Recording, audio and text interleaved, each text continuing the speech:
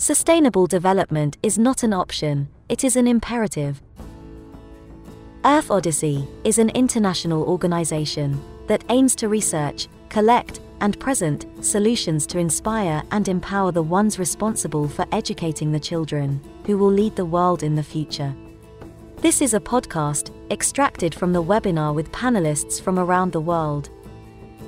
Webinar 9, Holistic Wellness, Responsible Pathways to Health, Happiness, and Sustainability.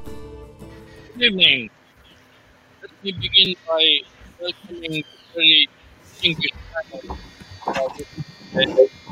They have all very wide experiences, and that's what we need, this multidisciplinary approach to sustainable development as well as to holistic wellness. I also want to welcome a large group who are on our Earth Odyssey YouTube channel. This is the largest group that have joined us, so welcome everyone. And you can put your comments on chat, and at the Earth Odyssey site, we are always welcome your comments. So let me begin by introducing why this subject, why the linkage between sustainable development and holistic well-being, not wellness, but well-being. I had the opportunity after 35 years working on sustainable development, followed by 15 years working on holistic well-being here in Bali. I sat down, I must admit, a few months to write my story. And at the end of it, which was 3 weeks ago, I pondered for a week, what does this all mean? And suddenly it hit me that we've had around 5,000 guests in these 15 years at Zen Resort. And 90% of them had an amazing transformation. They were normal people who came to the resort, but when they left, they were committed to sustainable development. They were committed to holistic wellness. And that made me think that, is there a linkage? Are all the problems that we are facing in the world a result of the fact that human aggression and human violence is the one that is causing the divisiveness in the human world? Nature exploitation and destruction by human activities. So the fundamental point is that it's human activities which are the cause of all the challenges of sustainable development in the human world as well as in nature that we are facing. Now, human beings, Homo sapiens, are wise. They are supposed to have wisdom. That's the definition. And human beings are born rational. So what is it that through life, they practice activities which are destructive in the human world as well as in the world of nature? So the question was to ask ourselves that what is a human being comprised of? What are the dimensions and consciousness of human beings? You have physical, you have emotional, you have spiritual, intellectual, occupational, social, environmental. These are the parameters that drive a human being. For example, physically, if you're not feeling well, then if that turns into stress, you end up maybe snacking, alcohol, tobacco. So that causes your hormones to change and your whole system to change. So this is an element in the physical side. Emotionally, it's similar. Spiritually, how do you behave with other people, etc. So when you look at these 7 dimensions and consciousness of human holistic well-being, you begin to see that this could be the entry points to turn people into rational, caring, compassionate, empathetic people. Now, there is plenty of evidence available on what happens to the human body and the mind and the soul under stress, the hormones, the fluids that are generated in the brain, etc. So that gives us a handle that if we all achieved perfect holistic well-being, would we continue with these destructive activities? The answer is yes, because modern lifestyles have become the norm the whole world over. Modern lifestyles are driven by materialism, greed, jealousy, and power. And that is the source of the waste and the pollution. And everybody in the world, because of advertising, because of social media, because of the rich and poor divides in our world, wants to be on the train of modern lifestyles. And those trains are suicidal, because you will end up with the diseases and ailments of modern lifestyles like diabetes, obesity, mental stress, depression, stress, which leads to diseases like cancer. And for all of this, modern medicine has no cure. It has only maintenance. So we need to get off these trains. We have a human well-being crisis of this emerging burden of diseases. We've seen the pandemic, which is also a source maybe from nature, maybe from a laboratory, but human intervention in the side of destruction or an experiment gone wrong is responsible for this. Nature's destruction, climate, extinction of species, pollution, waste, air, water, land, and now we are going to space. We are putting a lot of junk in the atmosphere, and we don't know all those satellites and all those metal pieces, what it will do in the end. So modern lifestyles needs to be transformed into sustainable human beings, sustainable human lifestyles. So how can we do this? The first and foremost need is to bridge traditional holistic medicine, which has developed over centuries by trial and error without clinical evidence, but it's centuries of trial and error. On the other hand, we have modern medicine with clinical trials, well-founded, but we need to bridge this gap. Because when you bridge it, then we can have preventive, restorative, and curative, all integrated in one. Secondly, the pandemic has highlighted that multilateralism is the way, not unilateralism. Right now, we have vaccine nationalization. And as long as there is a pocket of COVID-19 in this world, nobody will be safe. Third, we must reform our political and business governance for common prosperity, peace, and harmony. But politics and business has not delivered in these 30 years. So the fourth element is there a way to mobilize the citizen movements around the world? If you want to protect nature, at the end of the day, it's the citizens of the world who will be on the ground everywhere in the world to protect. So we need to mobilize citizen partnerships. And lastly, but not least, is we must have partnerships of respect and equality, not me first. And that's also critical. And there are other factors to this. So the subject we have, and you are all experienced in elements of this, is can we use holistic well-being approach to turn people into responsible consumers, responsible thinkers, responsible ethics, morals, and etc. And if we do succeed, then over time, we would have respect for nature. And we must always remember that humans cannot survive without nature, but nature can survive without humans. Nature has the way, the harmony. Every solution to every problem we face is in front of us. If we can look into nature, we will find a solution.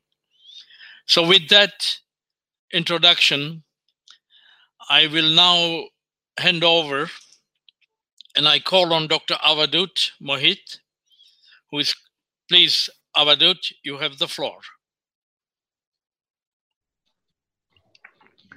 Hi, good evening, everyone, and hope I'm audible enough. Am I audible? Yes, you are.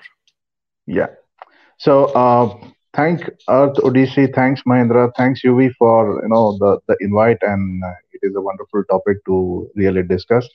It can go a lot, and lot deeper if we really try to think over this particular topic. But since I come from a clinical background, I am a medical doctor, specialized in Ayurveda and trained in modern medicine as well. I am a surgeon by training, but having spent last almost 13, 15 years in this particular field and been around exploring the ventures of what modern medicine has offered, as well as looking into the traditional Chinese medicine, the Indian medicine, and a lot of traditional medicines that goes around in the world. So I myself have started a movement of treating at least my patients in a very integrative way. So I'll keep this 5-6 minutes of mine very much in lines to my clinical background. It definitely would make sense if a doctor talks about the medical topic, and I assume all would be in accordance to it. So based on my particular experience, I would say keeping a holistic approach when it comes to treating human beings is really very important and very fruitful, because I personally believe, or what has come to my conclusion is, it's not wise to call it a modern medicine or a traditional medicine, because science has no time and region. It cannot be having a region or a time barrier. Medicine is always a medicine. So whether we talk about the ancient systems of medicine or modern system of medicine, it is not about the age or the time. All of them were designed to help the humankind. It was all to prevent or to give the curative aid to the humans. So be it in the southeastern countries or be it in the western countries, the aim and the objective of medicine was always to help the humankind. So we should start with the fact that there is nothing called as old medicine or a new medicine. It should be an integrative approach of the Eastern medicine and the Western medicine, but it is a science at the end of the day. So as Mahendra rightly said, we have to build a model, or we should be looking into the model where we integrate the systems, modern, which is quite robust in its clinical trial, the investments, as well as the old the traditional systems, which are very deep seated, which is mostly on the local herbs, or some easy to make home remedies, but it has been there for last centuries, and by the sheer existence in last couple of centuries, it is a statement in itself that it is useful, because if it was not fit for the humans, it couldn't have survived all these years. So and it is good to integrate the systems of medicine. The way we are currently doing it in many of the spas or the medical spas, the way we have integrated Ayurveda with yoga or even with meditation, people are getting a 360 sort of a solution. Many a times it is linked to your habits. Many a times it is with respect to your immunity, with respect to your mind. So rather than keeping it unanimous, it is always good to integrate it with the other systems, the way we are doing it with yoga and Ayurveda. And I'm sure most of you have experienced it in Zen itself, the Zen resource, which is a venture of Mahendra.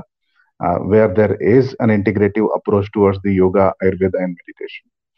So I would say yes, integration is really very important, and I'll keep it very simple, as I said at the start, just to have this particular seed, because whatever discussions we will make in terms of the clinical aspect to help the mankind, it has to be a single system of medicine which is wholesome, which has aspects coming from all corners of the world and all scholars and all the ages. It cannot have a single system of medicine coming and contributing to a one single on a one single platform. It has to be a complete robust system. So that's where I would want to stop my discussion, because I think it is one of the very important part when we think clinically, or when it comes to the medical sciences to help the mankind. Thank you, Dr. Avadut. You made one point. The oath of Ayurveda and the oath of Hippocrates are both almost identical in serving the human beings and looking at the human being as a whole. But modern medicine and traditional, or you want to call it holistic medicine, the Ayurveda is not allowed in the United States or in Europe unless a local doctor is present.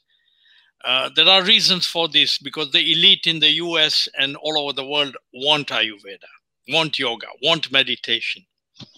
But India has not made the effort to take it, just the way that China with TCM has done. So that is one point. And you are absolutely right. It's not only Ayurveda and TCM. We must not forget that every grandmother who is alive today has secrets handed down to her from her own grandmother.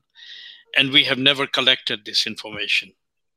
And I think the challenge is we need to put modern medicine, or the current modern medicine, so-called modern medicine in the West, and the holistic medicine, the practitioners of these two need to be locked up in a conference room until they find the solution to making that bridge. I will stop there and hand it over to Lauren before I get into any more trouble. Lauren, you have the floor. So hi, my name is Lauren Nignon, and I'm the co-founder of Kikolab, the Collective Intelligence Collaboratory. And today I wanted to talk about wellness in the context of group intelligence. So wellness is often framed in terms of individual personal responsibility. So if you're sick, you're not drinking enough green juice, you're not exercising, you're not eating right, you're not doing enough daily affirmations. So wellness is all about improvement. Even loving ourselves, we have to embark on a self-love program to get measurable results that allow us to be more effective. And there's this entire love and light industry. But looking at the sun and showering ourselves with affirmations is only going to take us so far if we're standing in a pile of crap. So there's this critical element of healing that's called shadow work. And this involves delving into the depths of our subconscious desires. It's about exploring why, even when we say we want to eat right and heal ourselves and attract wealth, we don't actually take the actions necessary to make it happen. Or we secretly sabotage ourselves in such a way that our conscious mind never even realizes that this is what we're doing, and can continue to blame our present condition on what we call fate. So there are often forces deep, deep, deep within us that our conscious mind rejects and just shames into silence. Ugly elements that crave scarcity or powerlessness or averageness. And the only way to become a truly integrated person is to listen to these voices without judgment and disapproval and celebrate them as part of the whole. So once these suppressed voices are acknowledged, listened to, and accepted, they calm down and sometimes even depart on their own. So at that point, the law of attraction can then do its magic and bring forth what the conscious mind conjures. So this dynamic of the conscious mind declaring to want one thing while the subconscious mind sabotages it can also happen in a group context. You can have a group that declares it wants a certain thing and does its best on the surface to work towards that goal. But if there's subconscious forces at work that secretly fear success, they can make progress impossible. There's actually a sort of invisible force field that's a powerful attractor of the group's subconscious desires. So the point of this is, just like in the individual, the way to solve this is not an improvement process, but an acknowledgement process.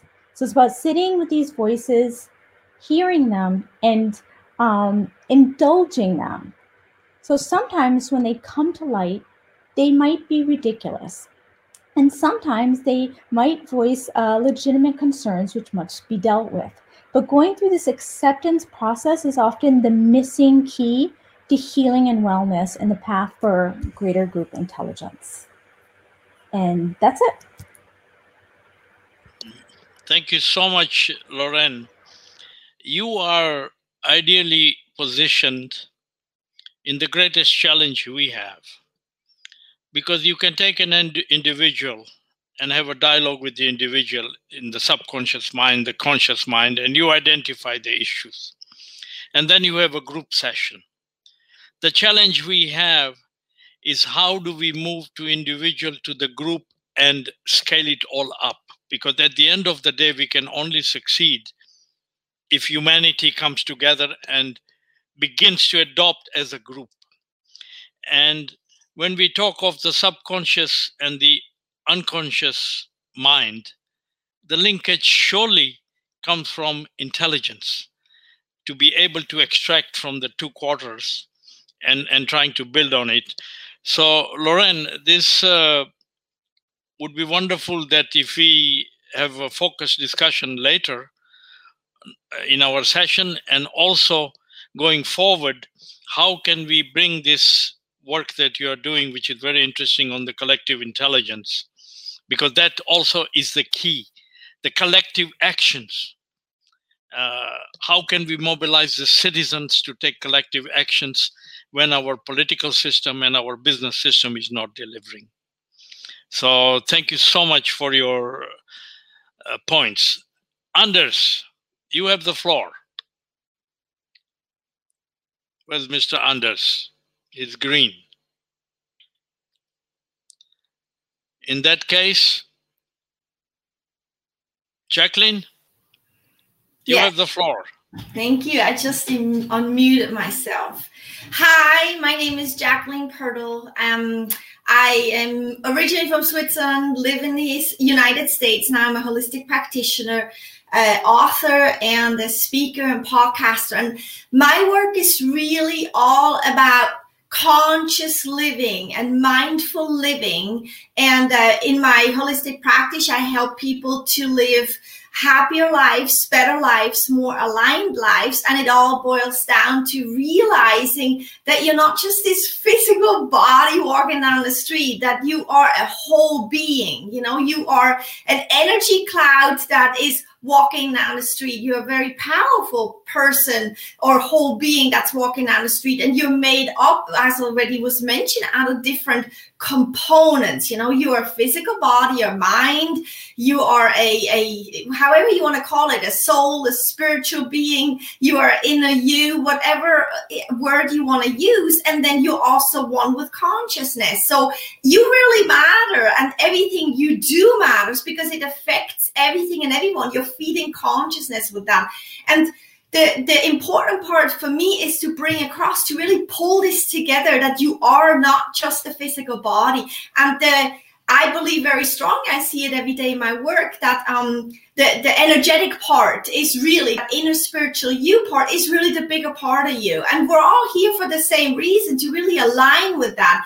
And it was mentioned about not to make it all about me. And I agree with that. However, I think that making it all about you so you can show up about, to be the best you that you can be. So first go inward and there make it all about you. Align with yourself with who you really are, that pure positive person, that pure positive energetic being that you really are, and that inner voice that's always talking with you, and really align with that and then be that and then show up in the world and there be one with everything, be kind and help from a space of that and not from a space of being all, tired or unaligned or whatnot, because that just creates resentment and anger. And to me, that's really mindful living, like align yourself and then show up mindfully in the world, show up being one with consciousness, like when you walk down the street and you hear a bird, realize that bird is singing for you,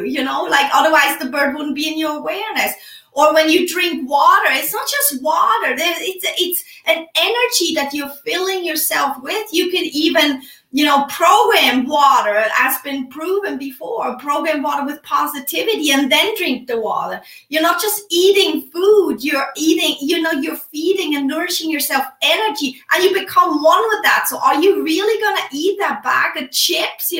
Why not sense that energy off that bag of chips and see if it even fits for you, because if it would fit for you, you would still create a really good one with each other, good co-creation. But if it doesn't, most likely more often than not, it doesn't really fit.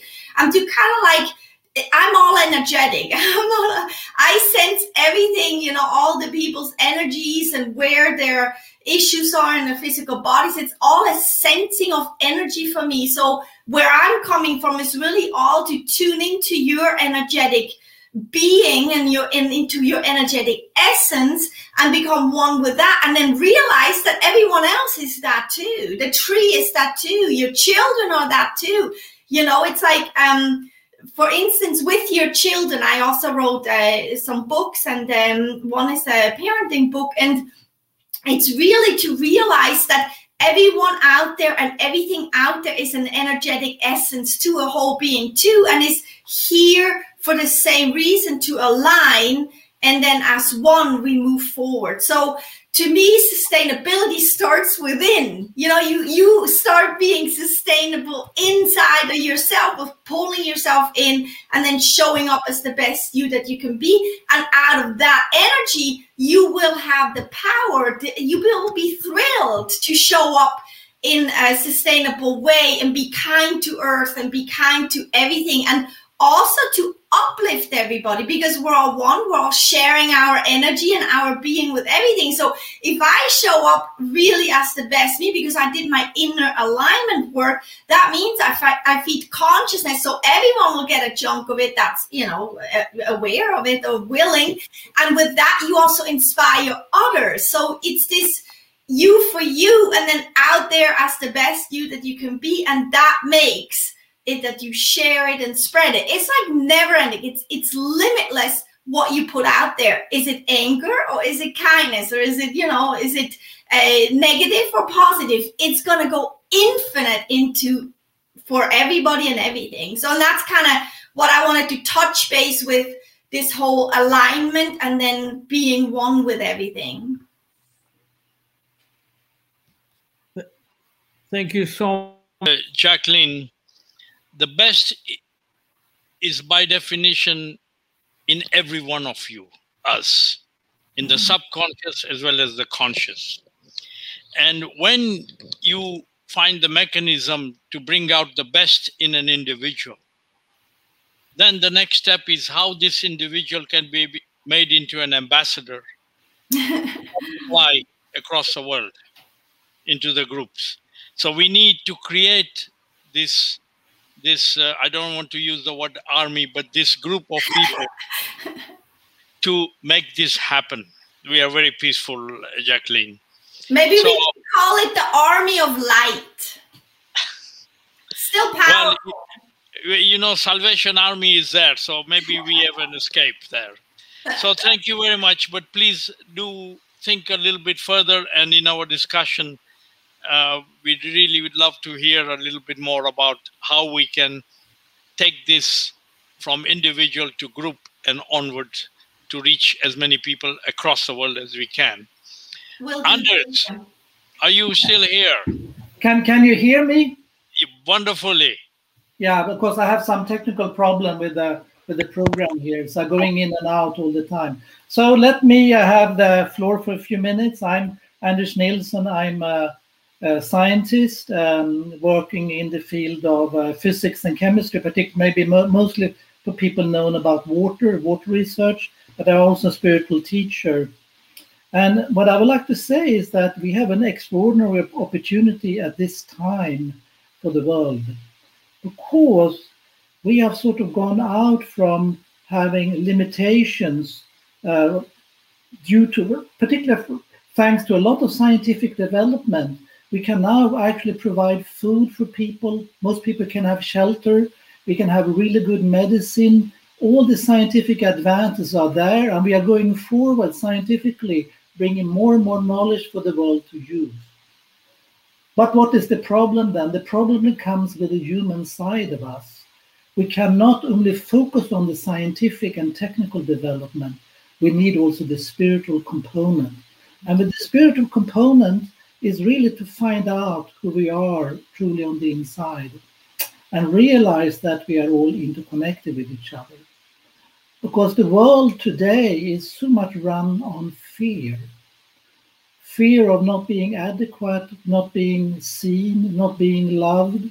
And as Lauren pointed out, of course, deep into our subconsciousness. And that makes us to think as an individual that we have the right to be superior. We have the right to be superior over others. Therefore, we have the right to have more than others. Or would we have superior over others because of our race or our gender? But most may be relevant to this session, we think also we are superior on nature. So we have the right to violently take what nature provides, thinking that we are completely separate from nature. And so that is the fundamental problem that I call the false self in us, that we think something that is not truthful who we really are. This is the false self comes because we are running on fear. So just to illustrate that we are part of nature, I think a good example is water. As you know, water is covering 70% on the surface of the planet, but it's also 70% in each cell in the all living system. Whatever we are talking about plants, animals, but also human beings. And we are all born in water because our fetus, so to speak, are immersed in water, and our body is made of water. But for the water molecule itself, it's just an H2O molecule that has this wonderful collectiveness in its properties that makes life to come alive. And that is something we are sharing with everyone, with nature, with the plants, actually with the whole universe, because water is also leaking out in the universe, and we are getting water to the planet Earth. You might think that the most water we have in our solar system is on Earth, and that actually is wrong. It's actually out in some of the outer planets that has an enormous amount of water. So we are all interconnected, and actually we are in that way interconnected through the water. And in the water molecule, nobody is superior. We are all equal. We are all sharing this compound. So coming back to that, what I'm saying is that we are all part of nature. We can't see ourselves to be separate from nature, and therefore we need to also work together with nature, not against nature. And we also need to see that we are all part of a collective humanity, and we need to work together in the humanity, not against each other. And the science that we are actually having today is providing the tools for us. And it's more like we have to open our heart and see who we really are and make this tool to express the wishes and the desire of the heart to really spread prosperity and love and peaceful and happiness in the world. But we cannot do that unless we really look at the dark side on all of us, the false self that is running on fear, and we have to look into the fear in our bodies. And maybe also what Lauren here is saying, subconsciousness, so to speak. So we are in an extraordinary point in time now. We have the tools to do all this. And many of these aspects was taught by the spiritual masters. You know, Buddha talked about eliminate desires, or Jesus talked about love within all of humanity, etc. So we have the time. This is the time now to really bring prosperity to the whole world and bring balance and respect, that we actually are not only respect of nature, but actually that we are part of nature. We are not separate. So that's what I wanted to say. Thank you. Thank you very much. And you didn't mention that the most formative time of a human being is 9 months, the first 9 months of life in the womb, a water body. Yes. I thought I said that with the fetus, you know, that we are born in water, we are conceived in water. And we are all still 70% water in our bodies. And as a Swedish are very modest. He says, I work in water. I know Anders for a number of years. He was at Zen. He's an adamant diver. But he is one of the world's foremost people working on the properties of water, unique properties that he has discovered. That's on the water side as a scientist. But also the combination of science and spirituality, actually, when you think of it, is actually the way forward for the world to heal itself. And when you talk of Ayurveda, we may call it traditional medicine, we may call it holistic medicine, but Ayurveda, the translation of the words, is the science of life. So it is not traditional medicine, it's the science of life. So this combination of science and spirituality is really the pathway forward. And we really very much work to continue with this dialogue, Anders. Absolutely. It's and that's what I mean. We have an extraordinary opportunity at this time, because we can actually have the tools to bring prosperity to the world. We just need to open up our hearts.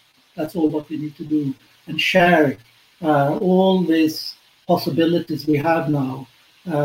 It's a unique point in time. Thank you. Thank you. Faraz, you have the floor. Faraz is speaking to us. Are you at the Four Seasons in Bali? Yes. Please, you have the floor.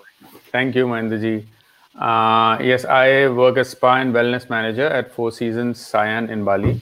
So my background is in business and hotel operations, and also for a few years I trained in and taught yoga and meditation as well. So carrying forward from what Anders and Lauren have shared, I think I agree we are living in a very unique time in human history at the moment, because for the very first time, as far as we know, we have a problem of plenty. We have a problem of choice. We no longer have an issue where there are not enough resources, or there's not enough medicine, not enough food. There is enough and more to go by. The real problem at the moment, or the real issue, is that of allocation of resources and priorities. So this issue can be tackled either in a top-down way, in a structural way. You know, you can bring legislation, you can have carbon credits, etc., etc. You can have incentives, you can subsidize industries or sectors which support a certain goal which will lead to a sustainable development. And also through top-down leadership, you can have visionaries or leaders who can bring about ideas. But what we also need is a bottoms-up kind of a groundswell and an awareness among all the people to make this successful and to accelerate it. I think that we are pointed in the right direction. I don't think our direction is wrong. I think over time in history, we have improved consistently and we are in the right direction. It's just that we're at a cusp, which is very crucial. So it is upon us to make it a smoother, better, and a quicker, healthier transition. The transition will happen anyway. It could be traumatic, or it could be drastic, or we could consciously do it. Like I remember Swami Vivekananda used to say that all of us are headed towards the direction of the final goal of spiritual enlightenment. It just depends upon us. Do we accelerate it, and do we do it consciously, or are we just driven towards it through the momentum of karma and through different lives of suffering and unconscious learning? So the whole idea, I think, here is to make this process, again, it's amazing, because all the talks that have just happened, I can just relate to what I was going to say anyway. So to make the unconscious process conscious, and then when it becomes conscious at the individual level, then collectively we can come together and make it conscious, right? And right now, if we see, again, the reason why we are in a very unique time is because of most countries in the world have transitioned to democracy. Even the common people like us have a say. You take the latest example of GameStop and what is happening. You see how a group of motivated, knowledgeable people can stand up to, big establishment. So, but with this power also comes great responsibility. We are one of maybe the first or even the second generation where such a huge responsibility as an individual is upon us, that we can really bring about real, tangible change in the way we move forward. So I think an important point that I thought I should emphasize is that so at the individual level, I think this has to do with rediscovering or finding out how to connect in a new, the connection to ourselves, connection to society, connection to nature. Now, we are talking about triple bottom line these days. So the same idea, how to rediscover this connection in this new context. And if you think about it, it's actually an age-old question. It's not a new question. In different contexts, humanity has faced this question. And therefore, we have some age-old solutions, which we should draw upon. Like we have wisdom traditions. You said Ayurveda actually is the science of life, of course. So we have, because it's an age-old question, we have age-old solutions. So we should draw upon them. And at the same time, because the context is new, we can also look at how to adapt it to the new context. Like in terms of, it's very interesting, in terms of what Lawrence said, in terms of the shadow, I think all this quarantine process and restrictions, it's bringing a lot of us face to face with a lot of our shadow side of our personality, of the collective, of our own psyche. So it could be an opportunity. It could be an opportunity, or it could be somewhere where we fall and falter. So it's upon us. Life has collectively brought us face to face with our shadow, and now it is upon us how to take it as an opportunity. And so just to conclude, I think we have very powerful tools in our hands. So tools is not a problem. And we have the ability to influence the discourse and the path that humanity takes. Individually, we have more and more influence. So tools are there, influence is there. So it becomes even more important now that we become very conscious of how each of our intentions or actions or the way we relate or our shadow is affecting this. Because it's become, I mean, I could just write a post on social media right now, and that could have a ripple effect in a way that it could never have had 1,000 years back. So I think the responsibility is on us, and for forums like these, and for example, the work that I do, we deal with individuals, and then I see how dealing with individuals and bringing them in touch with themselves and letting them heal and showing them a new way of being can really have a ripple effect. Their families or the companies where they work, or when they go back to their home after this healing holiday. So yeah, I think now is the right time to remind all of us that it's our it's a responsibility we did not ask for, but it's a responsibility which we have now. So might as well consciously take it and collaborate and make sure we make something good out of it. Thank you. Thank you, Faraz. The right direction. I think we all know within us what is the right direction. But the question you raised yourself, or the statement you made, that will it be a successful outcome or will it be traumatic?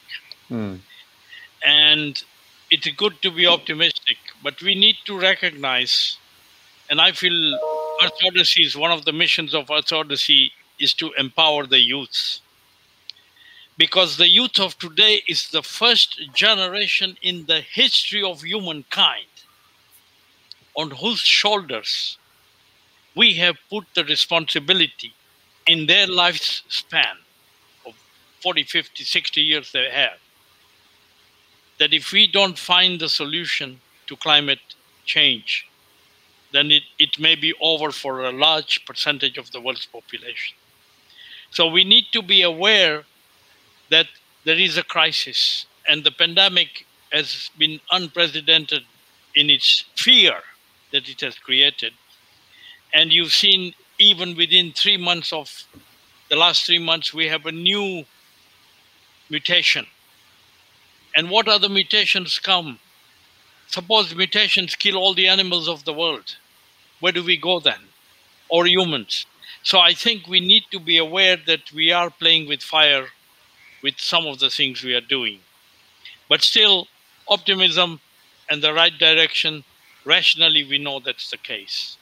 From Australia, Charlotte's presentation. Hi, I'm Charlotta, and I'm delighted to be part of this Earth Odyssey. I have a business called the Mindfulness Clinic, and I'm sitting here in Australia. And I feel a little inadequate when it comes to talking about Earth matters, in that I've really focused my career on we humans and what drives us. And I am curious about the link between the micro and the macro. So the fact that, of course, the world is in the state it's in today because of what happens inside we humans. And that's what I'm going to talk about.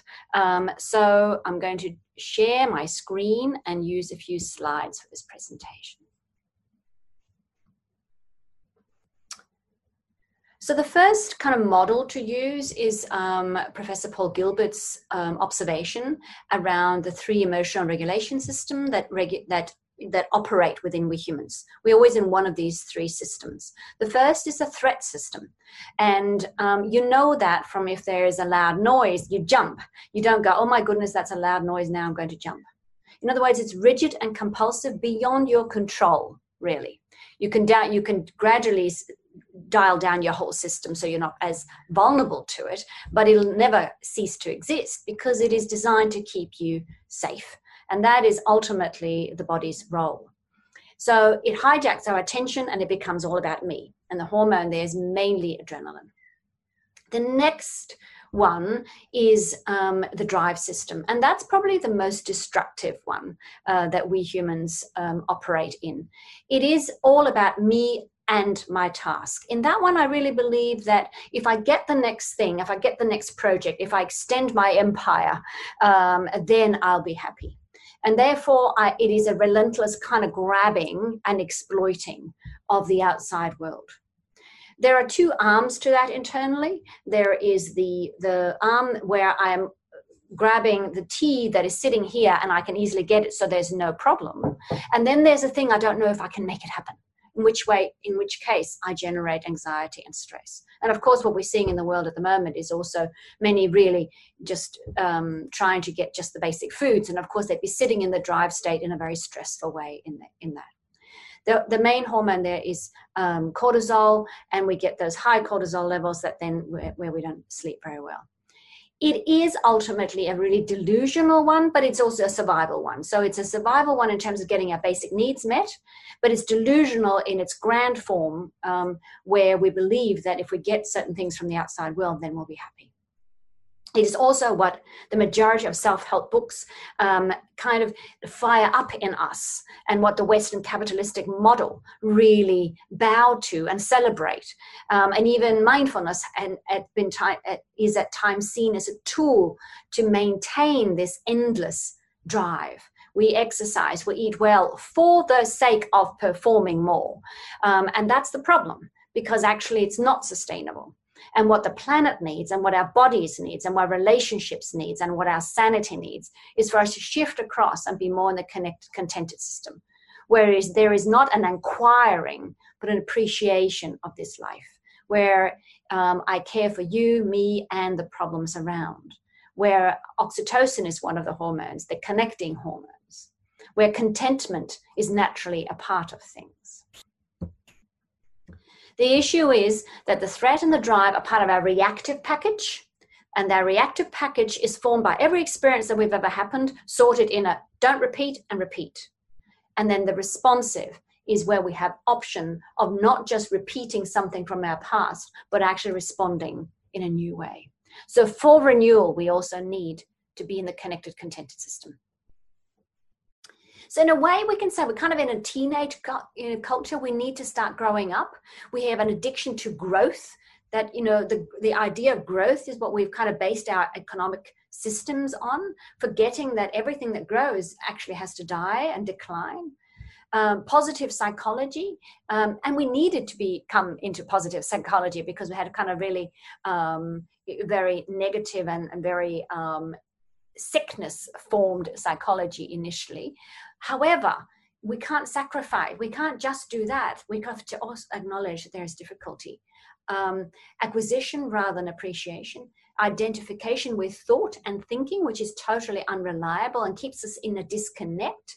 And then disconnecting from the body as well, which means we're disconnected from the basic rhythms of life and the needs of life. So what happens when we deny the difficult and the painful? Well, we live in suppression and disconnect and trying to make meaning of things, find a purpose, find things, and we feel like little separate beings, and we get anxious, we get frightened. Because we live in disconnect from true nature and truth, the rhythms of life, the rules of impermanence, the idea of dependent arising, that everything just is a big pulse, changes all the time, that we are but a little speck of a human experience in this vast, on this vast planet. Endless consumption to fill our emptiness, to keep us occupied, busyness with people and acquisition. No appreciation of being an interdependent little animal because we live in disconnect from that. So we live in this penthouse of an Anthropocene perspective, believing we, the humans, are the ultimate. Well, right now, we are the biggest problem. We are, in effect, the cancer of society. And we're not responsible because we live in a privileged, delusional, privileged perspective. So mindfulness is one of the things that perhaps can give a little bit of hope. And that mindfulness just means, the word mind actually means memory.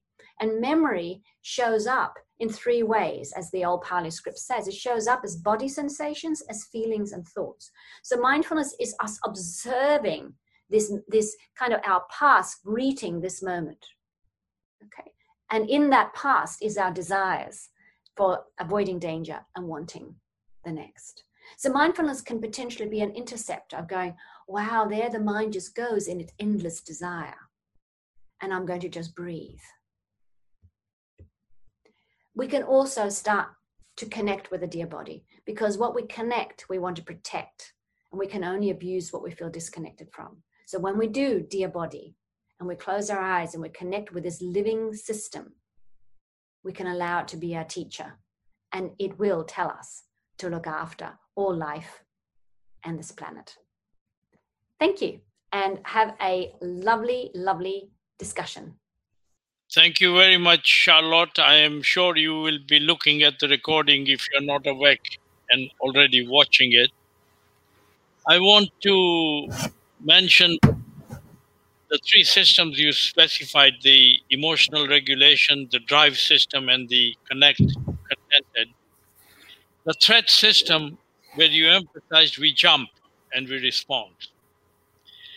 But if you think for a moment, which is your last slide, that is really the problem in the world. We imagine the threat and we jump with response instead of mindfully assessing the situation before you have to jump, before you pull your gun out. And that is extremely important. And that is one of the things in spirituality or mindfulness that we can learn to respond with a little bit of thoughtfulness. That's one aspect. And the issue of our teenagers driving for growth, we need to emphasize that this whole philosophy of growth, which is driven by modern lifestyles, is really a disconnect within ourselves with our own humanity. And that's where the problem lies. So Charlotte, thank you so much for making the effort and being with us. And we will hope to have you online a little bit earlier than midnight. Thank you. I now call on the ambassador of peace. Ukepeme, you have the floor.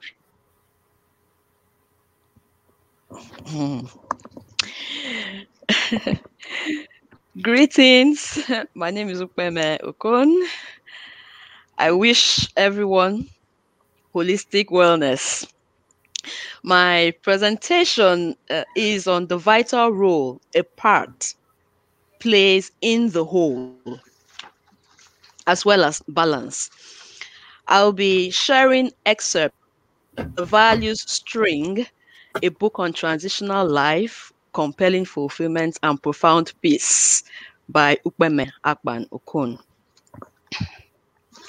We can achieve wholesome health. The objective is to ensure we live good lives by balancing our spiritual, mental, and physical health. The tripod. Each component of this tripod is to support the others for attainment. The vicissitudes of life test our balancing competencies. What is your indisposition? A component or more of your tripod can strengthen your unwell unit. Instances abound of persons who are considered incapable of doing certain things, requiring physical might. But these heroes possess remarkable determination and have achieved more than physically capable persons.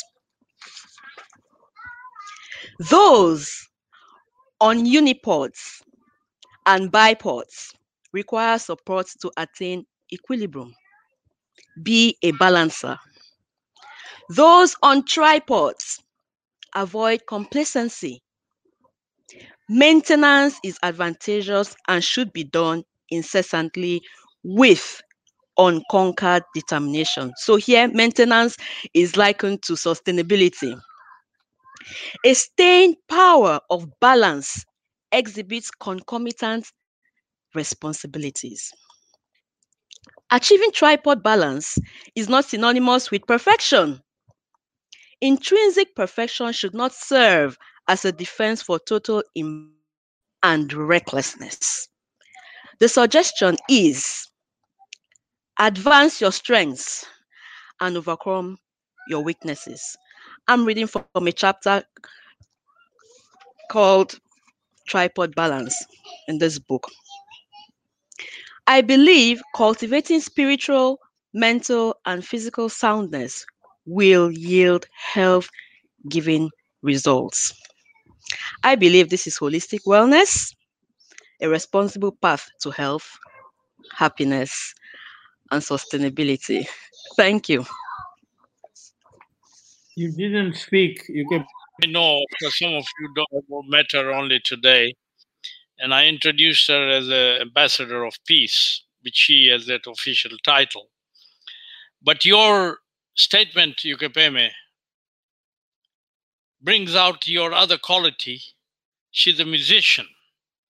And her statement was like a symphony, like an orchestra that covered the bipod and the single unipod and really thank you so much for having given us the overall umbrella within which to work. Next, we have a man who I never met, but he was always in the next room throughout 35 years of my life, whether it was New York or Geneva or Paris or London or where. But I never met him, and I met him in Bali. Or rather, I met him online in Bali. Heiner, you have the floor. Thank you, Mahendra. Can I have the slides, please? I think I have to open them to make them larger. But we can see them. We can read them. Well, but it should be larger. Anyway, let's not waste the time.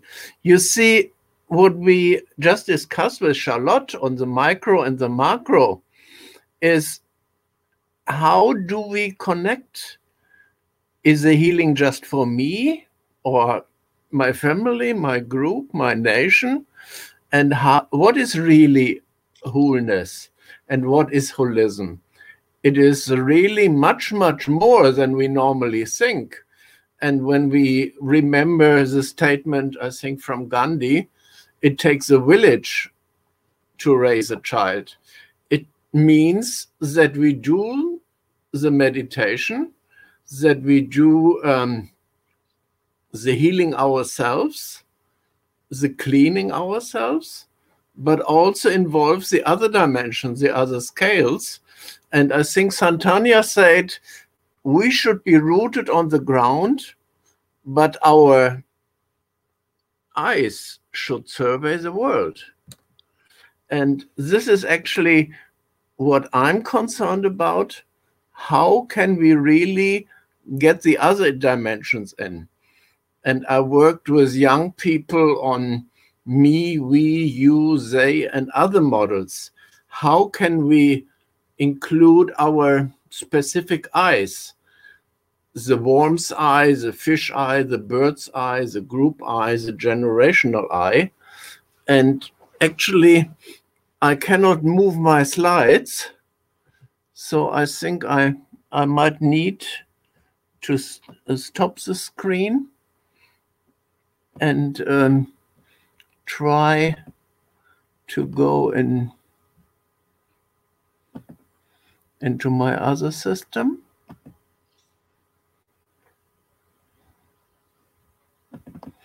Yes. And then go here to something very special I would like to show you about. We looked very much into meditation, into the healing of your intangible thoughts and getting your empathy, your compassion, everything involved. And I came across a meditation researcher. Her name is Tanya Singer. And she found out in longitudinal studies over 1 year, a couple of hundred people, that when they really brought all the issues together, that they came to the tripod of Ukpeme. So the new model of really going the dualisms and oversimplifications by doing in meditation a third step, which was called the perspective unit, seeing not only myself and looking inside and outside, but creating in mindsets and mental models to see with other eyes. Imagine how everything looks like when I see with the eyes of my friend from the other side, or if I see like from a bird's eye in another dimension. And this is what I really wanted to tell you about. This original concepts of holism was done by a South African young Christian Smuts, and then only later Arthur Koestler took it up, to really see this dimensionality, this mindfulness by panning, and not zooming and going into the detail, but really being free and floating. And when we consider the first graph again, then the issues are also governance, as Mahendra mentioned, or policy, how we go together in groups. What is the commons? Is it humankind? Is it the living kingdom of the animals and the plants? So I just wanted to tell you, I'm happy that I was the last in our group here. And I just wanted to make you aware that the basic step is to be complete, whole, happy in yourself, but then care for your neighbor, your family, your town, your nation, and all living things. And I'm using concrete models. I'm building them with young people to really see that it is not systems which connect us, but the models we create and share and immerse into. So this was my 5 minutes. Thank you very much. Thank you so much, Heiner. My family, my nation. And you gave us the example of the village, Gandhi. But let us not forget that the pandemic has shown us that we are all in it together. And if together we don't solve the problem, that will come us to haunt us for many decades. So this togetherness in forming the solution, the interdependence in the world, me first doesn't work. The interdependence is so important.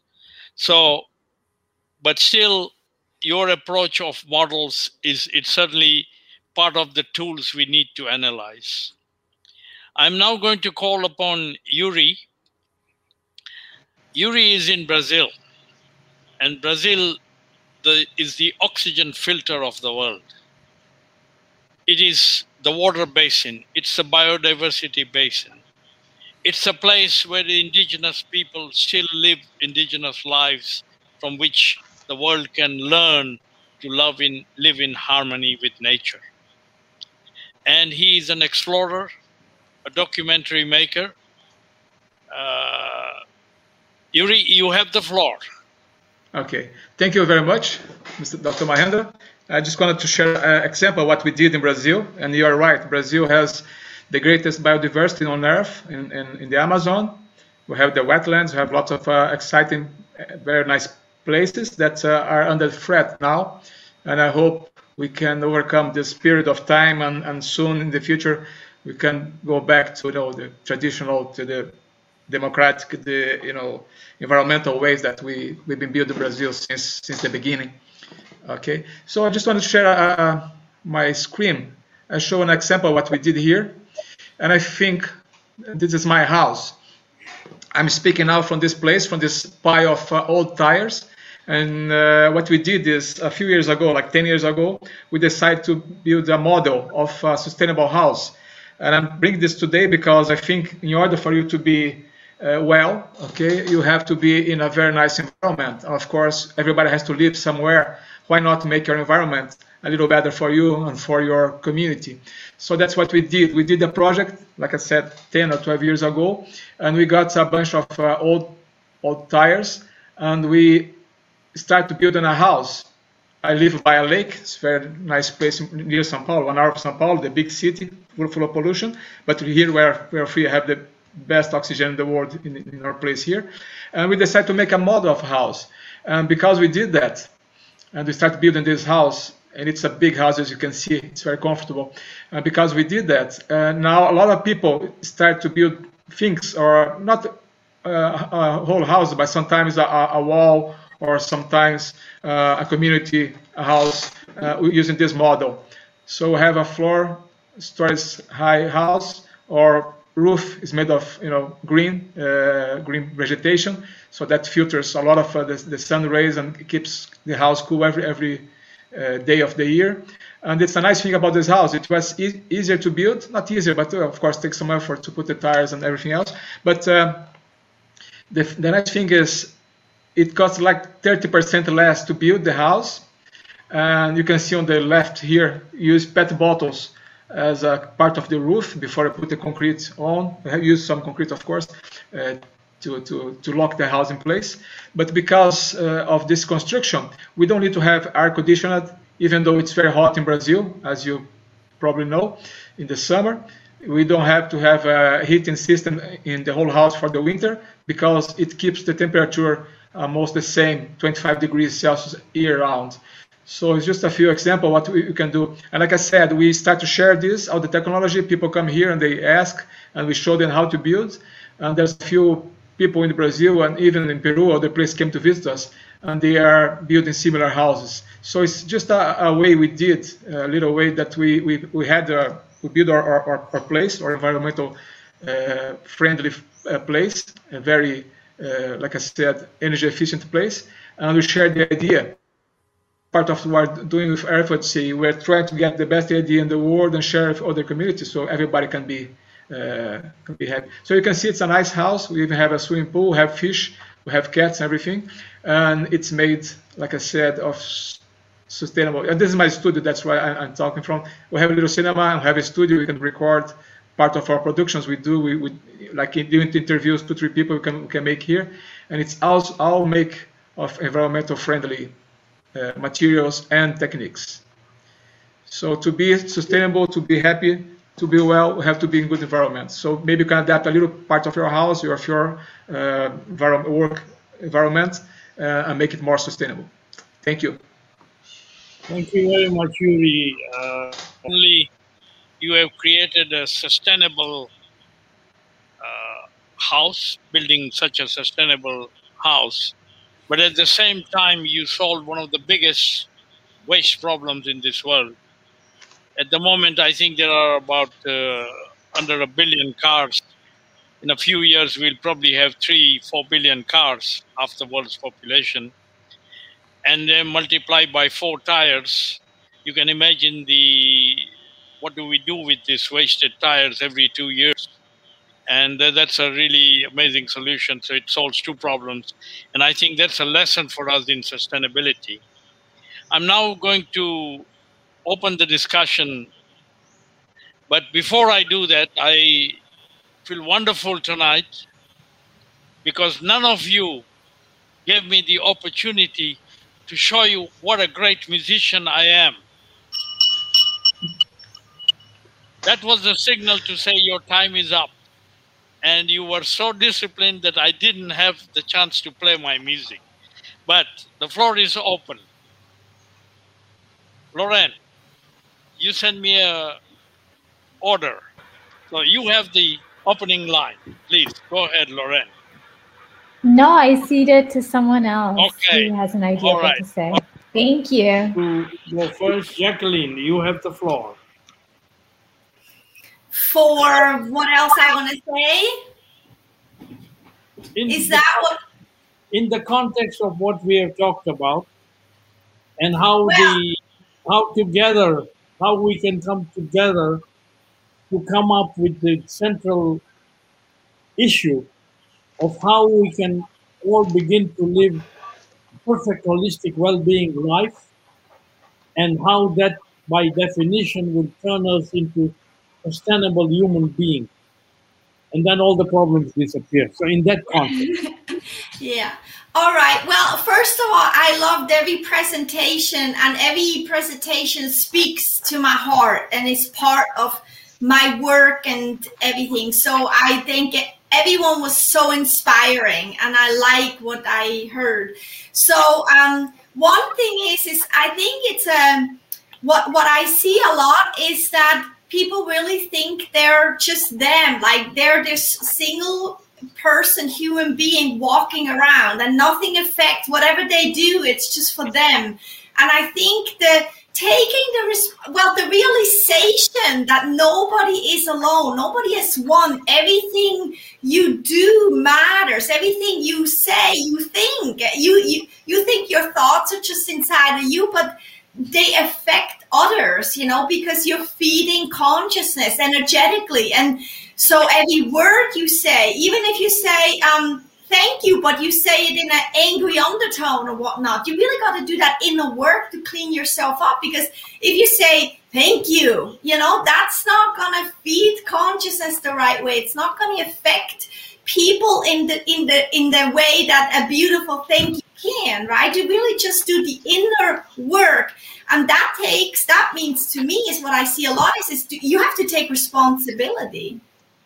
You have to start saying, it's nobody else out there. It's not the world. It's not the neighbor. It's not the angry bus driver. It's not the guy that cuts me off in a car. It's not anything. It's me.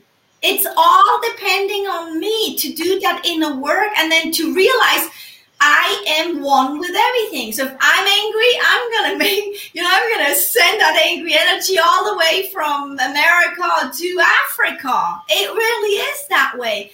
And so to be aware that you're one, that you really, really matter. Every single breath and step you do and take matters the way you do it. And then to take responsibility. It's nobody out there anymore. It's me. How am I perceiving it? How am I feeling? Am I doing my inner work? Meditation, yoga. Am I physically fit? Am I mentally fit? Emotionally? Am I, feeling one with consciousness? Do that inner work. And then show up and, slow down and show up. And from there, make love and peace and kindness, that pureness, really who you are. Not just have what you say and act. You got to be and live it, right? And that is what I wanted to add and what I think really brings everything together. Oh, one more thing is then when you are like that and show up like that, then you will look at someone through those kind and loving eyes. And I think that's how you had the question, how to bring this into the community together. I think it comes together then that you make sure, or you look at somebody, you lift them up, you help them, and you maybe even inspire them and teach them. So you share and spread that. And I think that's how that light goes infinite further and further. Response, please. Could I respond? Mahendra? This is Anders here. Please. I have, just to follow a little bit on Jacqueline there, I have the concept, I've written a book called The Gentle Way of the Heart. So what does the gentle way mean? It means that at every moment in your day, and every moment in your life, you strive to be gentle. It means that you are gentle to yourself and gentle to the surrounding. It shows you the loving kindness you are. So even if you have to deliver a hard truth to someone, you can deliver it in a gentle way. So if we are becoming more gentle in the world, how we are perceiving others and also how we are perceiving ourselves, everything will sort of calm down and we can move forward. And just to build a little bit what you said, Jacqueline, it's really showing that beautiful side that we all have within and that we should strive for that. It's almost like we can make a conscious decision every moment in our day to strive for it. We hold back a little bit to react, to respond from that we can call the reptile brain, and we hold back a little bit and try to bring forward that beautiful shining heart that we have, that just wants to be kind and gentle, not avoiding the truth, not fleeing from something uncomfortable, but we can still choose to be gentle in that situation. And may I maybe add that I think a lot of people stumble, like what I see in my clientele and readers that might read my book and listen to my podcast, they're saying, yeah, it's just sometimes so hard. And I said, well, what's hard?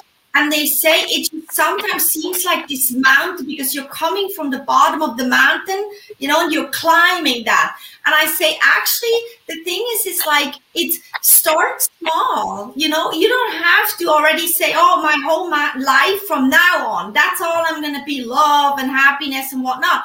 No. And like you said, not being in denial, but you can come from a good heart, and living the truth of life.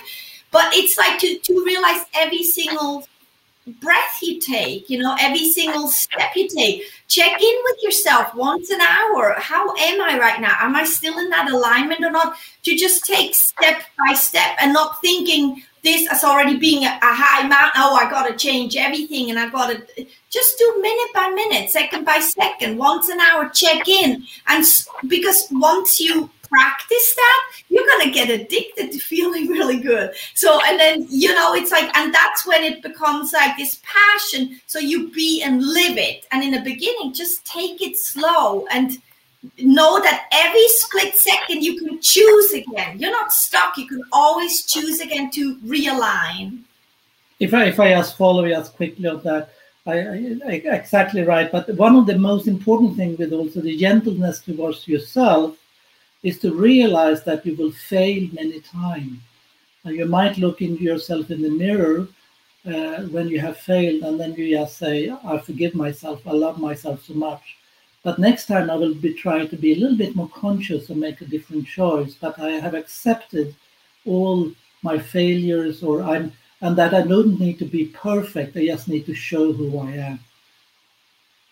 Thank you. Lauren, you have the floor. Yeah, just one insight that I've gotten, I have kind of a background and I've studied, neoliberalism and, kind of politics and economy. And one great insight from this panel is that just like the growth of the economy went along for so long unquestioned, I think there's this parallel focus on personal growth. And the problem with growth is that you're never satisfied. Like personal growth, you have to improve in order to be good. And there's never a point in your self-improvement process where you're ever going to be good enough. And I think that that's the source of this problem, this like, we need to grow and change. And it's never just like, we're okay, just like this. Thank you. Any response? Because what you just said, Lauren, the word contentment, because when you are on that growth path, you are never contented. And when you are never contented, you don't find the tranquility, the serenity, the happiness. And the question is, from what Jacqueline was saying, what Anders said, it's all a question of intelligence, consciousness, love, tender eyes, tender smile, gentle heart. All of that all sums up to only one word: humanity. And that's what we are all supposed to be. So we all have it within us. And yet we are on this growth path and don't find the contentment. And this remote working is actually, parents are sitting at home working away, and they go on and on. Even the children are saying, Dad, please play with me. Mom, please play with me. And we are so busy. And then there is no contentment. Next, please. Can I add something to this? What Lauren said? I love what you said, Lauren. What I want to add on is like, I call it alignment instead of personal growth and getting more. I call it alignment. You align constantly. And when you align, or when I align, I can tell you there's so much contentment in there. It's all just fine as is. And I'm not in denial. It's not like that I'm this happy camper going down the street thinking nothing is happening in the world. No. I'm very much aware. However, I'm looking at everything from an aligned perspective, which comes from, it's a solution based and it's not reaction. It's just like, I'm looking at it, and you can change so much from just changing who you are inside of you. So I call it alignment. And then it suddenly becomes this, I'm aligning, instead of personal growth, always more, right? It's alignment.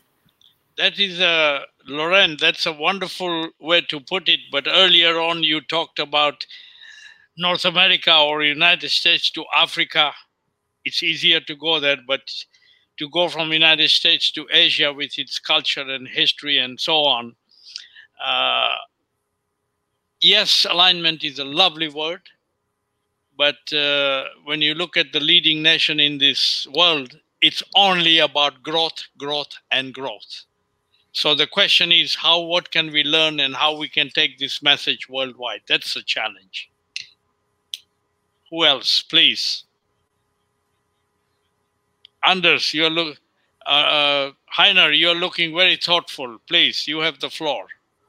Well, I was surprised to learn from Yuri again another facet, because living in a body is one thing, but living in a healthy house and in a healthy village is very important. Not only being energy efficient, but really maybe even having chimneys. So I'm fully behind your work, and I would like to see it. We work with youth organization taking these tires and making rafts, islands, and also houses. It's the Earthship movement. And so maybe Earth and ship comes together. And I think we should really be aware, that's what I meant with expanding the scales, that it is all in harmony. That's a great suggestion, Yuri. The pedal boat you are building to travel from one end of the Amazon to the other end. Maybe a tire pedal boat. Think about it. Yeah, it's going to be a bit too heavy, but yeah, we're going to use a lot of elements there. Well, just because you mentioned, we are making a project. Hopefully, we're going to do that in 2022. A few months will be away. We're going to travel the Amazon River from the source in Peru all the way to the ocean. Our intention is to something similar to what we did with the house. We're going to build a boat and design the boat. It's going to be a clean energy boat moved by pedal and solar power. And we intend at the end to give the technology to the Indian and riverside tribes or communities there in the Amazon, because what happens today is they don't pedal canoes anymore. They have outboard engines, gasoline engines, and it costs a lot of money, like twice as much as I pay in São Paulo. They're going to pay to have a liter of gasoline in the Amazon. There's all the pollution. And there's plenty of sunshine, so why not teach them? Now we have technology. It's just a matter of not making it expensive, but make it inclusive, and how to make them think that in the future they can have solar boats. Same as my house. The house, if you go to websites in America or other place, Europe, some countries, you find people who are going to build a sustainable house. It's going to cost like 3 times a conventional house. Our house, and we have all the appointments, all the numbers, it costs 30% less. And it's a lot more efficient than any house I ever seen in Brazil or other places as well. So yes, we can get technology, make it popular, and give back to the people. And that's what we're trying to do in part. Thank you. Yuri, please do remember all these distinguished panel members we've had in our 8 or 9 panels so far, and make a note of them, and at least give us a little bit of a quota for some of us who would like to be on that beautiful journey across the Amazon. I need people who paddle the boat, yes, to cycle the boat, yeah. We will train. We have 2 years to train. Don't worry. Next, please. For us, I can see you are thinking. Please. So yeah, in line with what I think Jacqueline had mentioned regarding alignment, I think from my background in yoga, a little bit of Qigong, I think it's one insight which is interesting in this context is that it takes effort to be natural. That is one insight which I have physically come across in my, like for example, in Qigong, the Wuji posture is the most natural and the easiest and the most aligned posture. But it takes a lot of effort, and it's a different kind of subtle inner effort, more smarter effort, you can say. But it does take an effort to be aligned. So, for example, therefore, there has to be a distinction which has to be drawn between, like you cannot walk into a supermarket tomorrow and say, I'm just going to be natural and follow my instinct, because the whole every square inch of that supermarket has been designed by MBAs like me who have been paid a lot of money to figure out at eye level what to keep, what fragrance, right, left. So there is already conditioning built into the interactions that we are having. Like social media, when I pick up my phone, the way I'm acting is by default already conditioned. So to understand that it takes a certain amount of effort to get back to the natural state. I think that's an important, and then it also ties in with what Lauren said about the shadow, because I may think, oh, it naturally, this is what I feel like doing, but that may not be the most aligned action, because you need, that's why all these systems are there. That's why, yoga, qigong, Ayurveda, they just bring you back to alignment, but after a long process. So I think that's one insight which I think micro and macro both can be applied. Thank you. Thank you for us. Yes, Lauren?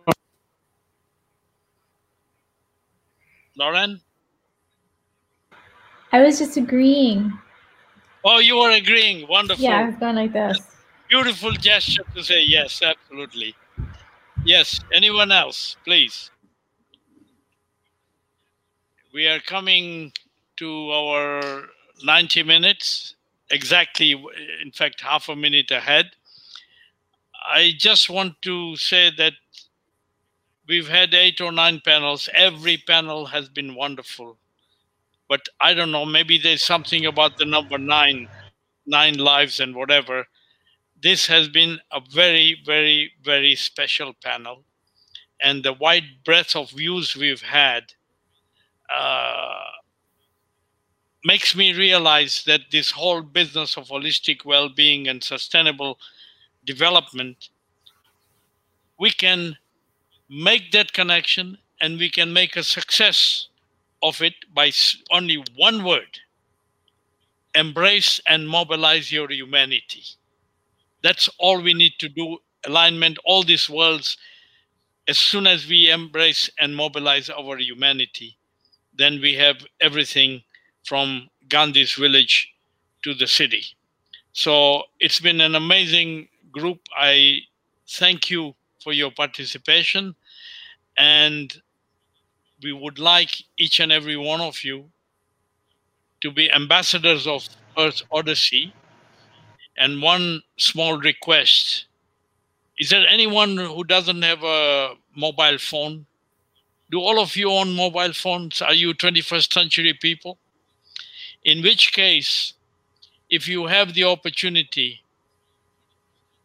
and you have the opportunity because all I am asking for is 1 minute and 50 seconds of your time, please make a little video on your phone and send it to us on any aspect of what we've been talking about. And it will be wonderful, because the whole aim of the Earth Odyssey program, we want a worldwide campaign for people of all ages to send their little videos on their mobile phones. And out of that, we want to create a documentary of the views of the citizens of the world. And also this will be followed by hopefully panel discussions when the time allows us beyond COVID. We plan to have 30 panels in 30 countries on 6 subjects, 6 major subjects of sustainable development. And each panel will be approximately 24 people, 12 youths and 12 adults. The 12 adults will be 2 politicians, 2 business people, 2 civil society, 2 scientists, and so on. And of course, gender balance will be there. But we want to give a voice to the youth. And we don't want to empower any women. We only want to inspire the women who need no empowerment, because they are naturally endowed with all the characteristics that we mentioned of compassion and tender eyes and everything else, which is essential to heal not only humanity, but to heal nature. So our focus in Earth Odyssey is inspire the women and empower the youth, because they are the leaders of tomorrow. They will have the power of their thumb, and they'll have the power of their wallet with which we can change the world. So thank you for being with us. Thank you. Join us at earthodyssey.org and sign our YouTube channel at youtube.com/earthodyssey.